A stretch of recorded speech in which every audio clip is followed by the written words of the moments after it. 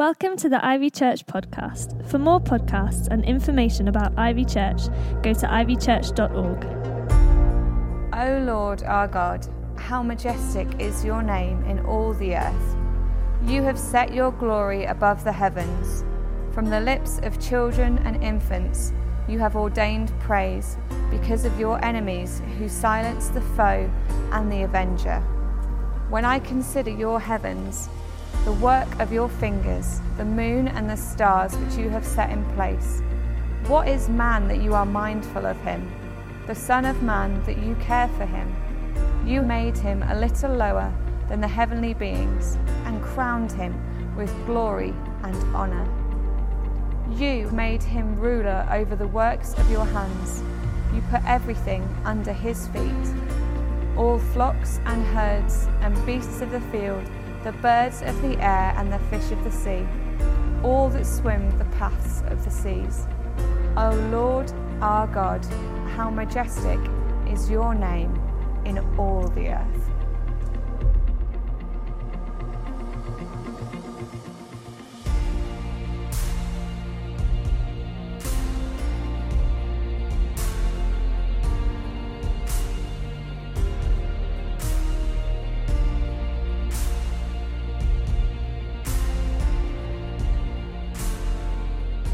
C.S. Lewis, in his Reflections on the Psalms, wrote, "The most valuable things the Psalms do for me is to express that same delight in God which made David dance."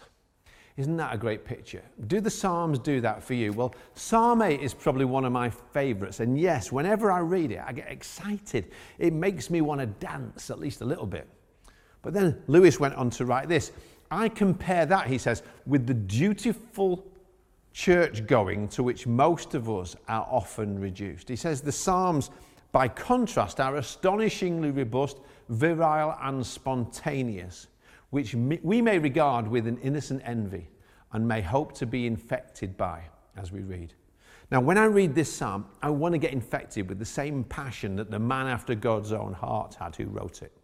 I like to think that he wrote it maybe out in the fields, looking out at the vast night sky. And he knew if he started counting sheep, he'd fall asleep. So he counted stars instead. The same way God got Abraham's faith up. Whenever he was down, he would say, look up, count the stars if you can. See, there are things going on in your world and mine that can get you down. And what do you do then?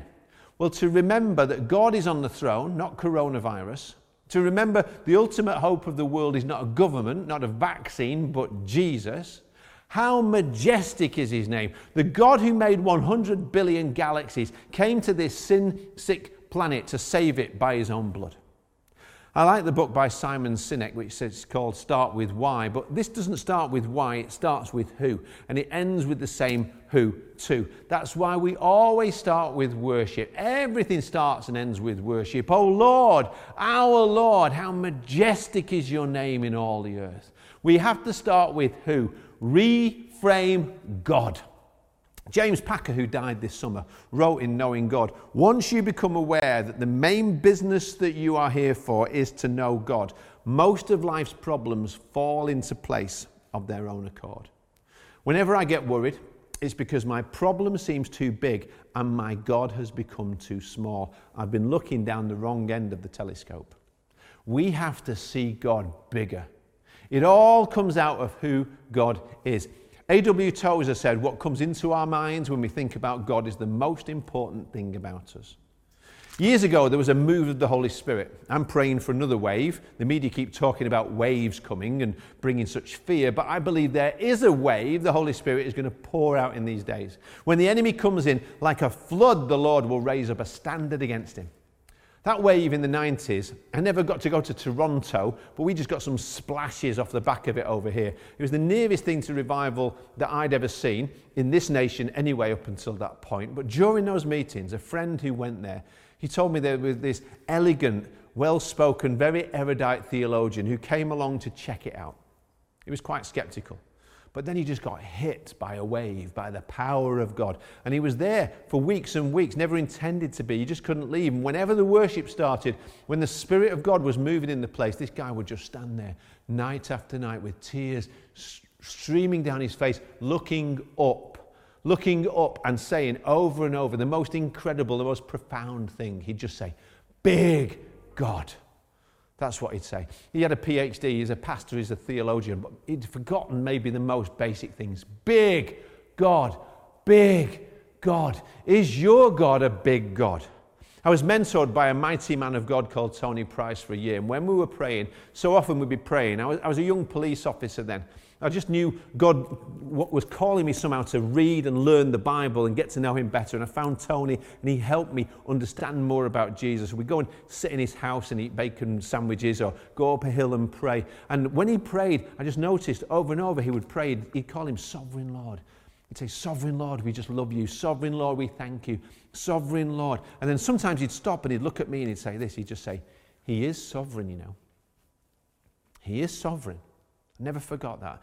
I was reading that prayer at the end of David's life the other day, and I counted up. I think it's 11 times as he's going to be with him that he calls God Sovereign Lord. Hey, in your church, in your city, in your family, in your nation, whatever is happening, whatever is going to happen, and in many ways I think it is going to get harder, but listen, big God, he is sovereign, you know. Reframe God. John Calvin wrote about general revelation, the kind of stuff that you see in Romans 1 when you look at creation and really without excuse, unless you suppress the truth that there is a creator. But you can't just figure out from that by sitting cross-legged on a mountain. Nobody ever contemplated how big he is, or nobody can figure out how loving and how kind and how good he is. Nobody just worked it out that God is love. We needed a special revelation, we're told, of that. He'd have to come and show us, and now we have to go and show and tell others, and that's why we're here, guys. But before you go and tell anybody else, make sure you remember, you know it too. Don't start with why, start with wow. David goes on to ask, what is man? But he doesn't start there, he starts with God.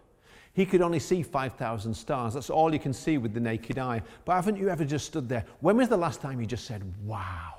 In worship. Wow, that we are known and loved and befriended and forgiven and saved by the God of 100 billion galaxies that we now know of. Wow. Now when we worship, it isn't that dutiful church going that C.S. Lewis talked about. It's about getting your wow back. It's wanting to do the David dance. When we're worshiping now, if nothing else happens in these days, I'm praying we will all reframe God and get our wow back. That wow of love, that wow of wonder, that wow that Psalm 8 says children and infants have when they dance like David with complete abandon. So when they sing a simple song, it shuts up all the powers of darkness and hell. Start with wow. Wow comes when we start with who. Reframe, who is God? Who is he really to you? Is he still sovereign over your life? This psalm says he is Lord and his name is majestic in all the earth. He's sovereign, so start there. It ends there too, and everything in the middle is just detail. Let's start now with wow.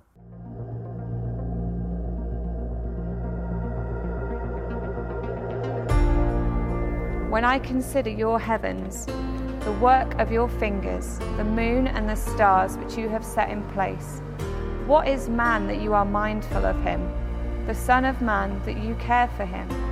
You have made him a little lower than the heavenly beings and crowned him with glory and honor. There's a Netflix docudrama called The Social Dilemma, which talks about this dangerous thing that we've got and how the creators of Facebook and Google and YouTube, and they're just sounding the alarm, the people who made this, about how it's kind of become like a Frankenstein's monster. And it gets worse the younger you go. The premise of the show is this adage, if the product is free, you are the product. And now everything here keeps pulling back my attention, my focus to sell me more and more on what the world wants me to buy and to buy into. Now, of course, the traditional media was largely built on the same thing, but now they have these things called algorithms, which keep pulling me back, drawing me in to spend more and more time, more and more of my life looking here to figure out the world and to walk around trying to figure out the who question, who am I? And the what questions, what matters most? And the reason that these algorithms are so powerfully working is that they're built to understand me better than I know myself. They want to give me more and more of what I, as an individual, want. It doesn't care about me, it just wants to give me more and more of what I like. Whatever I like, it gives me more of. It just wants me to keep scrolling down to show me more and more of that on every platform, every news feed, every timeline, to become a unique individual consumer. But I am consumed, and I'm consuming myself. And the thing that becomes the mirror by which I see myself is right here. My timeline reflects me, what I want to see, who I want to be, the image I want to project. It's all about me, who I am. What you see is what you get. That's how computing started, but this is where it's taken us. It's who you are and who you are becoming more or less of. It's this beautifully designed, individually tailored straitjacket. And how do I figure out who I am in such an individualistic way? How do I tear myself away long enough from this kind of looking in and look up? Even my worship playlist reflects my own thoughts and preferences and likes and ideas about God and the way I like my worship. Rather than looking at something so big, somebody so big, and worshipping him in the ways that my brothers and sisters from so many other traditions and so many other nations and throughout history have done so for centuries. So how do I figure out me without we? Without connecting in a world where I can't unfriend you or remove you or block you, but I'm stuck with you in community so that we really does become us, not just all about me. In Psalm 8, this young man is trying to figure out the world and his place in it. And so he looks up at the stars, first of all, and he says, wow, who are you, God? Tears his attention away from his surroundings long enough to look up and look to God. Then, after the wow, then he starts to look at the next question, which is, who am I? Why would you bother with me? And when you woke up this morning, it's a big question to ask is, what did God think when you woke up?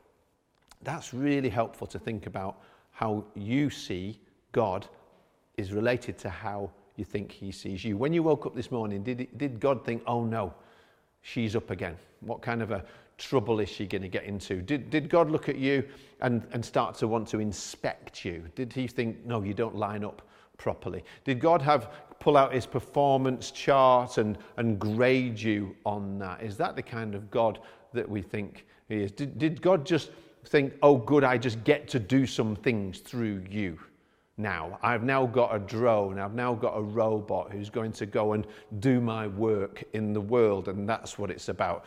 I've got a bunch of slaves, not sons and daughters. See, all of these things can end up with a wrong picture of who I am. That's why, to figure out who I am, I need to go wow about God, and then I need to look in, but not look into my phone, not look into my social media and all those other things, but instead to look into the Word of God.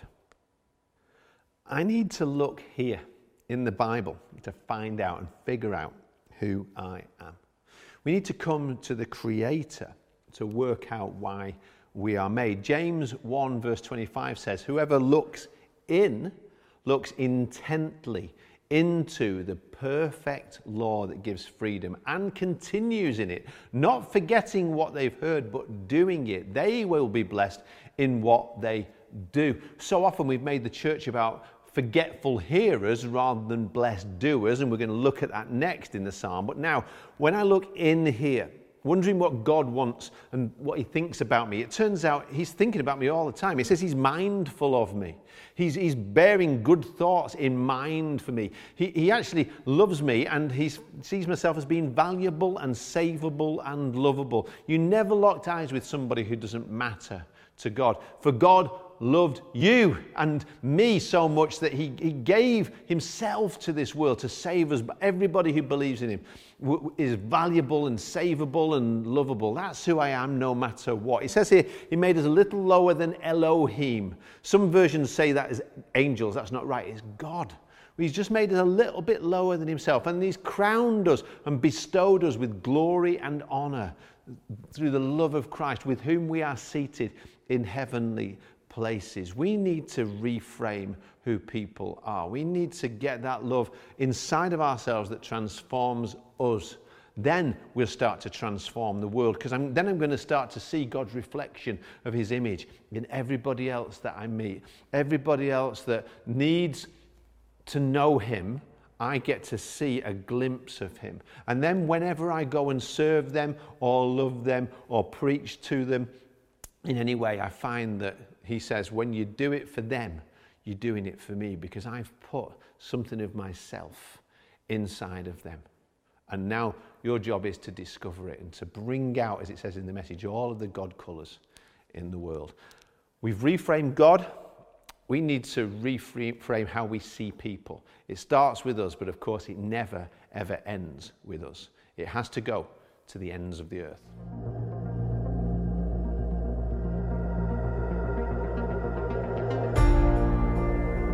You made him ruler over the works of your hands. You put everything under his feet.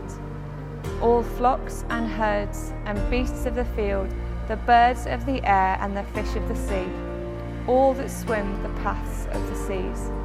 O Lord our God, how majestic is your name in all the earth. This psalm shows us how we need to reframe God and just get our wow back when we look up. We need to reframe ourselves and people and look in and see all of the treasure that God has put inside every one of his creations made in his image. And then we also need to reframe church by looking out. It says here that God has made us as his children, but it's like the children in Narnia who were kings and queens forever. That's what we are. We are a kingdom of priests. Every single one of Jesus' followers is part of this kingdom of priests. This church that I'm in got started in 1893. I don't mean it was built that year. It was actually started by a conversation. There was a young man called Oliver Brockbank who went to Cambridge. There he heard the gospel through D.L. Moody, who'd come from America, from Chicago, to come and bring the gospel to the Christian Union. And Oliver Brockbank got infected with the gospel virus, and he came back and he witnessed to his gardener, Mr. Green, and told him about Jesus Christ. And Mr. Green became a believer, and then they said, how are we going to reach out to more people? So Mr. Green invited some of his friends. Some men came, and they started to meet in a house and read the Bible together. It got started in a small group. It got started in a small way with just a few men meeting together and reading the Bible. But then their wives wanted to come along too, and they moved to a bigger house just down the road. It was called Ivy Cottage. And then that got too big, so they built a little extension onto the side of it. But that wasn't big enough. So then he built this building, Ivy Cottage Mission Hall, not as a church for people to come to, but as a mission for people to go and be on and reach out from. That's how the church got started in the first place. That's, I bet you, how every single church that we're part of started. You will have a pioneer story. You'll have a story of somebody who told somebody who got to tell more and more people, so that everybody got the opportunity to be able to hear about Jesus Christ. So why have we made the church about people coming in, people just coming in and looking in, and maybe looking up but not looking out? When here it says that God gave people, you and me, dominion. He gave us authority. He gave us power to go and act for him. God is the ultimate delegator. He doesn't want to keep it all to himself. He wants to get it done through you and through me. He wants the miracles to happen through you and me. He wants the message to go out through you and through me. He wants the kingdom to come through you and me. So he says, here's how you pray. As it is in heaven, Let it be here on the earth. And to announce and to proclaim and to declare and to see that happen right where you are, in the sphere of influence which he has put you in. None of it is by accident. The place where you are, the time that you live, the people you're connected to, is all part of his plan. In Acts, if you remember, Paul's trying to explain the good news to these philosophers who are just thinking it's all just about some other God who they might want to find out about and discuss. And then he says, you know what, this God I've come to tell you about, his name is Jesus, and he's alive. And now he calls everybody to repent. He wants everybody to come to know the knowledge of the truth. But he says, you think he's far away. He's not far away. In you we live, in him we live and move and have our being. And he says in that same talk, he says, he has decided the exact times and places where you should live so that people will reach out and connect to him. Jesus didn't just want to make subjects when he came. He wanted to make disciples who would make disciples. And so he commissioned them. He gave them authority so that the kingdom would come on the earth. Here in the UK, we drive on the left-hand side. If you were to go to lots of other places in the world, you're going to find that they drive on the left side too. Now, there's a lot that was wrong with colonialism, but the idea that is behind it is that there is a kingdom and people go out in the name of that king and they make the new place like the place that they've come from. This is what Jesus was talking about. God established this earth as a colony of heaven for the kingdom to come. Adam and Eve threw it all away in the first place, in the beginning. But Jesus has won it all back. And now he says to you and me, all authority in heaven and on earth has been given to me. So now, therefore, you go and make disciples. You go and teach people about me. You mature them. You baptize them for me. You mark them in my name. And then together you go on this mission so that everybody gets to hear to the very ends of the earth. And I'm with you to the very end of the age. If you haven't seen in these days in which we're living that the church is changing, you've just not been paying attention. God is doing something in these days, and I'm excited to be a part of it. And very much of this move is the movement towards multiplication. It's the move towards everybody gets to play. It's the move towards there not just being some people who are ministers and others who are ministered to, but for everybody to be that kingdom of priests who've reframed church. So many pastors I'm talking to, they still keep talking. They still keep people in their churches having asked them about when are we going to go back. Somebody asked me that recently about our church. Here's what I said. We never go back. We're never going to go back. We're always here to go forward, to take new ground, to fulfill the Great Commission. We need to reframe God with a bigger wow. We need to reframe how we view other people as being lost but loved, and able to be saved because they are so valuable and so lovable.